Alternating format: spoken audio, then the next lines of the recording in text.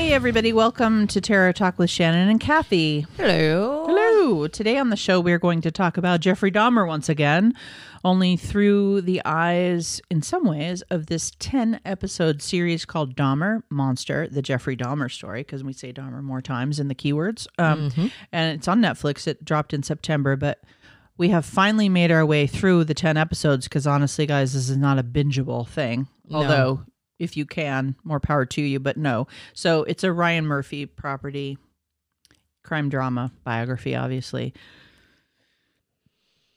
So just as a piece of media, like I said, I didn't find it bingeable. I could only really watch 1 or 2 episodes at a time. Preferably 1, but then I did start to have to watch 2 because I kind of got behind because I was avoiding it a little bit. But not because it's not good. I was avoiding it because it's really good. It's very heavy. And It's very accurate. heavy and very, it gets in your affect. It touches you. It's manipulative the way he was. So it manipulates sympathy for him. Not that you would have it necessarily, but there are moments where you're like, oh, well, look what they're doing. And I appreciate that as a viewer. I appreciate when they try to get you in a spot where you believe what the guy's selling, because that was people's experience of him. That's and right. There's this father character that was phenomenal. Oh, the performances were great. Oh my God, the acting. It was Molly so Ringwald good. was unrecognizable. She was fantastic. I think she's nominated. I think the dad's nominated. I think Niecy Nash, the name was nominated. She was one of my favorite performances. I love her anyway. The only thing that makes me sad for Evan Peters is he's so brilliant in these roles as he gets typecast. I really want to see him in other things because I actually love watching him and I love the way that he really gets into these characters, and there's so much about, even he nailed his Midwestern accent. He didn't overplay it. I mean, he has a lot more to do in the AHS series. Like he's been used a lot of different ways in the American Horror Story series, but yeah, he's just so good. He's so good. He's so likable as an actor. He really just captured. And that helps this because you want to see how Dahmer manipulated. That's right. And he manipulated by being likable and by gaslighting you with politeness and passivity. Yep. He played the bullied victim. Yep. Right? The unassuming, naive. But not the victim that externalizes. You know, we've talked about Dahmer before on the show, right? Like, not the narcissistic victim blaming, but the passive, vulnerable, polite, vulnerable, I'm pathetic. Yep. And then he turns. That's right. You. Yeah. Yeah. Really well played. But as a media, I thought it was good. Yeah. What happens is around episode 8 or so is when he's caught and goes to jail and all of that. And then the last 2 episodes, some people could see as like a want, because it does definitely, it's him in prison. It's what happened to all of the people. It sort of it talks about faith and religion and how he ended up dying and all of that. So the last couple episodes, it's kind of that denouement where you're wrapping up the whole story, which I really appreciated. But I did too. But the climax to the show, of course, is when he gets caught, because you're building for 8 episodes to that. And that happens in about episode 8, and then there's like a denouement or whatever. So without spoilers, that's the trajectory of the. Yeah, no, that's a great way to put it. I even think the prison stuff is really fascinating. I did too, because there was so much that, even the way he died in prison and, like you said, all the events that led up there. And I think it also gives us some more context around his family. Once they start to get to the trial stuff, then the way that, his father dealt with just being ostracized and trying to make sense of how his son got to where he did. And then, the mother is played one way. And she was great, too. That was Penelope, I forget her name. She's been in a lot of stuff in the 80s, too. But anyway, I did a Dahmer series early on the show, and I did a lot of research for that. And I can honestly say that, at least and I'm no expert on Dahmer, but I did a lot of research for those episodes. And what I will say is Ryan Murphy did a really good job getting the facts right and implementing a lot of information and executing the flashbacks and in ways that it made sense and it was easy to track. So if you knew nothing about Dahmer, this series made it really easy for you to truly understand his psychology and his story. Whether people liked it or not, it was accurate. Yeah, and I think as a good, so I have a kind of a barometer for the biography thing is that I don't expect you to get all of the facts right, because I know that a narrative that is interesting is not going to follow the facts. You got to bend it a bit. So what I think is the facts that weren't historically accurate, meaning like Niecy Nash's neighbor character didn't actually live next door to him. She like lived in the next building, stuff like that. What they did when they changed stuff, it was actually for the purposes of making it more dramatic. That's right. And so, and I don't mind that. It's just like people who write memoir. Even though it was a true story for you, you're going to collapse time. So there's a lot of that. So collapsing time in autobiography or biography is really important. And in these kinds of stories, they, things happen quicker. Things might happen out of order. Things might, because real life is a lot more boring.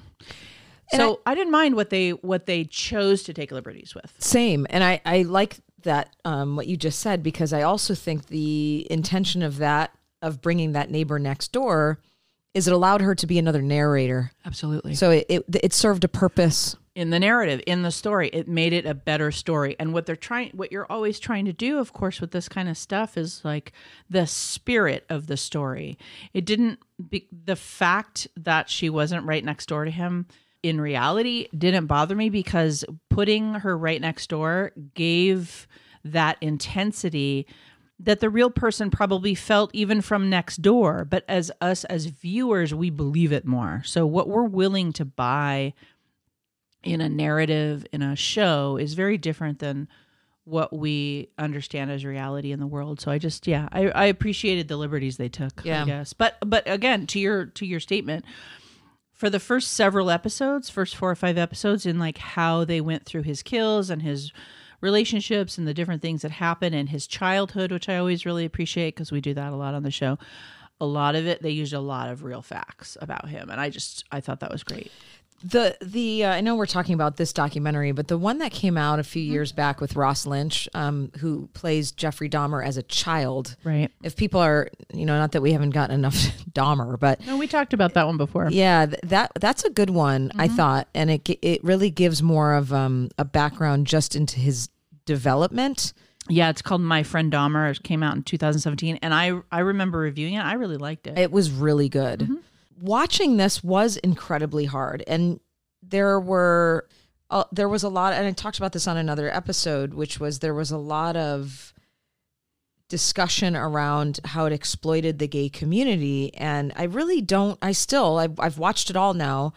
I think the reaction that many people might be having is this was a time where it was very easy for gay men to die and be exploited. I mean, that's all of what the new AHS is about. So if you don't like this for that reason, don't watch American Horror Story. And they're both ironically, from Ryan Murphy, who identifies, my understanding anyway, as a gay male.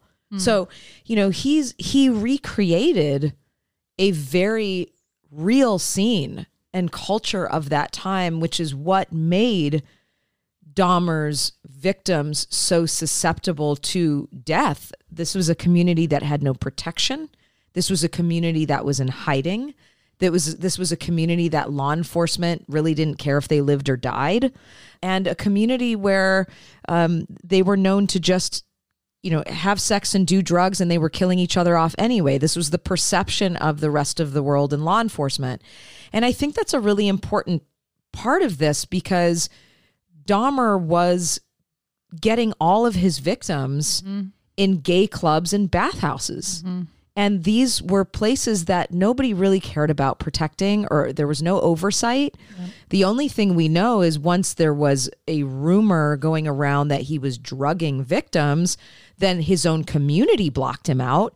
But there wasn't any law enforcement that, it took Niecy Nash's care. I can't remember the woman's name. I think is Grace something, unless I'm You know, it took her and a couple of other people to Glenda finally Cleveland, actually. What is it? I'm sorry. Cleveland. Glenda Cleveland. Yeah, it took Glenda Cleveland and some of these other families and gay men to get this man arrested. But it's just like when we talked about Bundy, because he was this white male, the stuff that he was able to get off on and go back into the community, really astounding.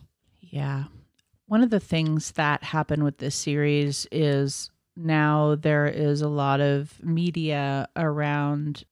So not only like what you're mentioning with the gay community, now there's also a lot of media around how the families were treated with this. And I've read a couple of articles where she doesn't do a lot of interviews, but the mother of Tony Hughes.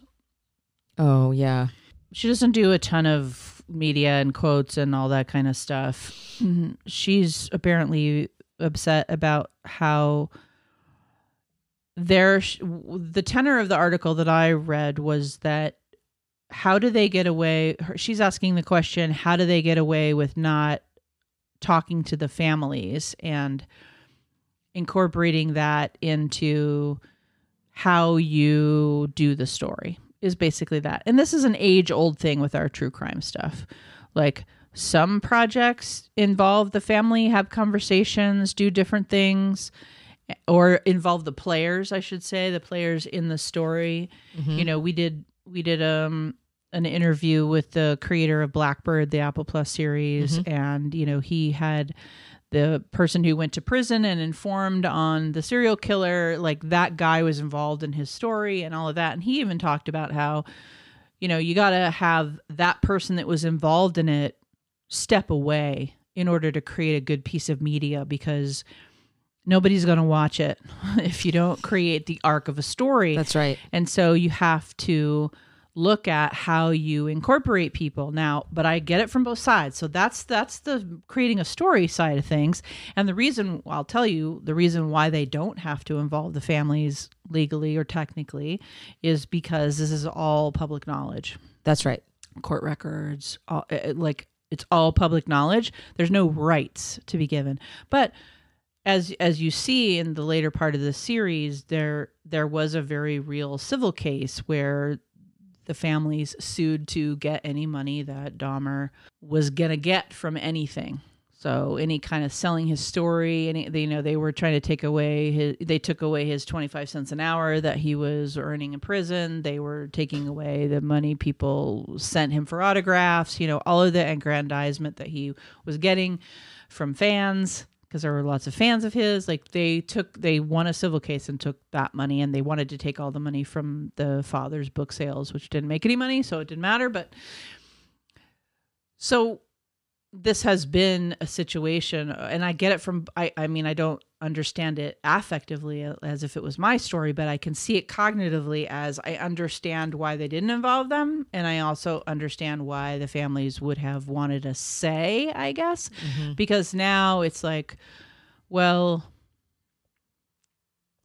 it's kind of a strange situation because Ryan Murphy has come out in the press and said, I think, you know, he's saying we very much we're telling the emotional stories of these victims. And I, honestly, just as a viewer, my own personal opinion is that was what I was drawn in by those first 3 or 4 episodes, was that I felt for these victims. They treated them as human beings with emotions and needs and wants and a story. And you really got to know who Tony was in episode 6. And their families. And the heartbreak and the destruction that Dahmer caused. Like I had just a different opinion. I'm not a family of one of the people who died. Yeah. So I can't understand what that's like. But as a viewer and as someone who's studied a lot of heinous crimes and a lot of horrible people, and watched a lot of these properties. We've watched a lot of these types of series. That will sensationalize the killer? That do sensationalize the killer. I've watched some trash that's like all about just recreating the Manson crimes and shit like that. Like I've watched all that stuff. This is not that. This is brutal and heavy and horrible. And sure, if there's a sadist cannibalist out there that would get off by watching these things, like that's not my problem. What I know is that this made me understand and feel for his victims. That's right. On a level that I have not felt from another Dahmer movie, honestly. I absolutely agree. And I think one of the scenes there's two scenes specifically that are popping up as you're talking about this. First is the scene where, is it Tony's friend or one of the guys, the black gentleman, I can't remember. He goes to the police station. Yeah. And, oh no, he's telling his own story. He was the one who escaped. That's what it was. He was telling his own story. And, basically says to the cop, like, you're going to believe this guy, who has X, Y, and Z over a black man, right? So they emphasize that. They re-emphasize it again when Dahmer is in court and the judge is like, now, son, you're at the beginning of your life as a young man, and I'm just going to give you another chance. I mean, they really exploit how much of his white male privilege was 99% of the reason he was able to get all of this, and then having to watch the pain of these families. The one man who his English was not very good, and that same judge was like, can someone else speak for him? I think it painted a picture of the judicial system that really hasn't changed much since the 80s, and I can tell you that by working in it. I actually feel that I think it's stuff that we don't like to see, and it's uncomfortable, but there's a big difference between being uncomfortable with something and something being unsafe or told wrong. It's just really uncomfortable. The reality of this story is horrific. Yeah, our history as racist, and I am a white person, so it's my history.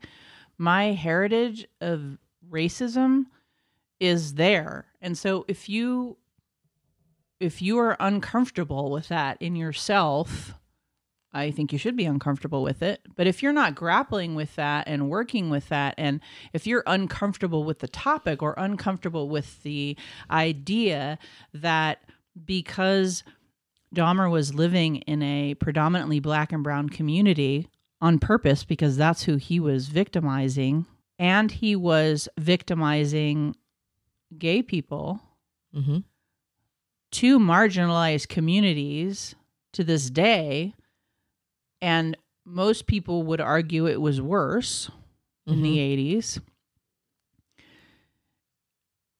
That's uncomfortable. But I feel as if this series did an okay job at balancing. In other words, do I want the whole, because some people could argue they didn't do it enough, right? Some people are going to say it wasn't enough about the racism, it wasn't enough about the marginalized communities. And I think that's what some of these articles are saying. Or the victims were being exploited. The victims were being exploited and there wasn't enough of it. But I saw over and over and over again in this series, they were balancing his brutality, developing his personality, developing all these characters, creating good narratives, 3-act structure in each episode, making it you want to watch the next one. Like all the things they're trying to balance that you have to balance in making a good show. That's why it's practically impossible for most people to do it. They were balancing that with showing how, Niecy Nash's character was like screaming at the walls, calling the police constantly. No one was listening to her because she was a poor black woman living in a predominantly black and brown community. Like that is what they're telling you. That's why. I don't know that that's why. I believe that's why. I absolutely believe that that's why they didn't listen. Right. Because it was like, there's one scene where the cop even says to her on the phone, how do we know if you just call every day? How do we know what's real? And she's just like, it's all real. It's all real. And then there's another scene where they show that like the cops were maybe one of the people that was prank calling and, calling the Asian family and saying horrible shit to them. So they definitely deal with the racism and they definitely deal with the marginalization of the gay communities then. And in our episodes on Dahmer, where you presented the facts of the case, we absolutely talked a lot about how he got away with everything because of his privilege and because of his ability to pass as straight. And because of, and then I would say because of certain personality traits where he could be passive and polite and pass as average in an average conversation. Of course, everybody that came across him thought he was the oddest duck ever, but he was. If you were just having a conversation on the corner with him, it was like he just seemed like a nothing, a nobody. Well, the way that he gets the one guy back to his house who wants the ride to the concert, that scene to me was one of the most eerie because it's middle of the day. It's always the middle of the day ones that get me, right? And the day's going on and he's not taking him to the concert and you're just counting down the minutes that Dahmer is just going to completely annihilate him. And they're completely alone. And but he has enough social skills to get this man in the car and get him back for a few beers. Yeah. It's a really uncomfortable series. And I think one of the things we didn't talk too much at length about, except for the performances, Richard Jenkins playing his dad, there's also a whole B story here of his dad's story and his dad's trajectory. And I've seen videos and stuff of the dad, and although he certainly wasn't a perfect dad, and he did some awful things along the way,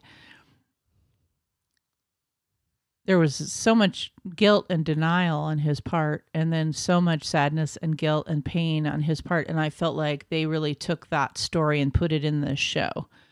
So from the beginning, all through the episodes, he is sprinkled in, and it kind of begins and ends with his story. And then he's sprinkled in along the way, the dad, the stepmom, the mom, all the family dynamics that were going on there, them all blaming each other, and dad ultimately, because I have seen those videos where he's crying about who his son was and all of this. It's like, so no matter what you feel for any of the players in this, I just felt like this series gave you a bit of all the things. So whatever pieces that you feel are most interesting or get you into the story or educate you on the family dynamics of a serial killer, which is often what we talk about a lot, or the personality traits and the psychology of a serial killer. I just think there's a lot in this series to glom onto. So those of you who are listeners of ours who like that kind of thing, you're gonna enjoy this because there's lots of psychology and dynamics. Yep. Yeah, certainly. And crime. And crime stuff. Anything else? I don't think so, but I would encourage people who have heard mixed reviews about it and they aren't sure whether it's worth a watch. If you're leaning towards, I think I kind of want it, I would watch it. Yeah, and make your own opinion, and we would love to hear from you. Reach out to us on social media, or email is a great way to get my attention, and we often bring things to the show. We haven't done it in the last this season yet, but I've been stocking up. I love to bring listener comments. So if you agree, you disagree, you want to yell at us, or you want to leave a 5-star review. Do all the things. Whatever you want to do. So thanks so much for listening. This has been an episode of Terror Talk. My name is Shannon. And I'm Kathy. Sleep safe, everyone.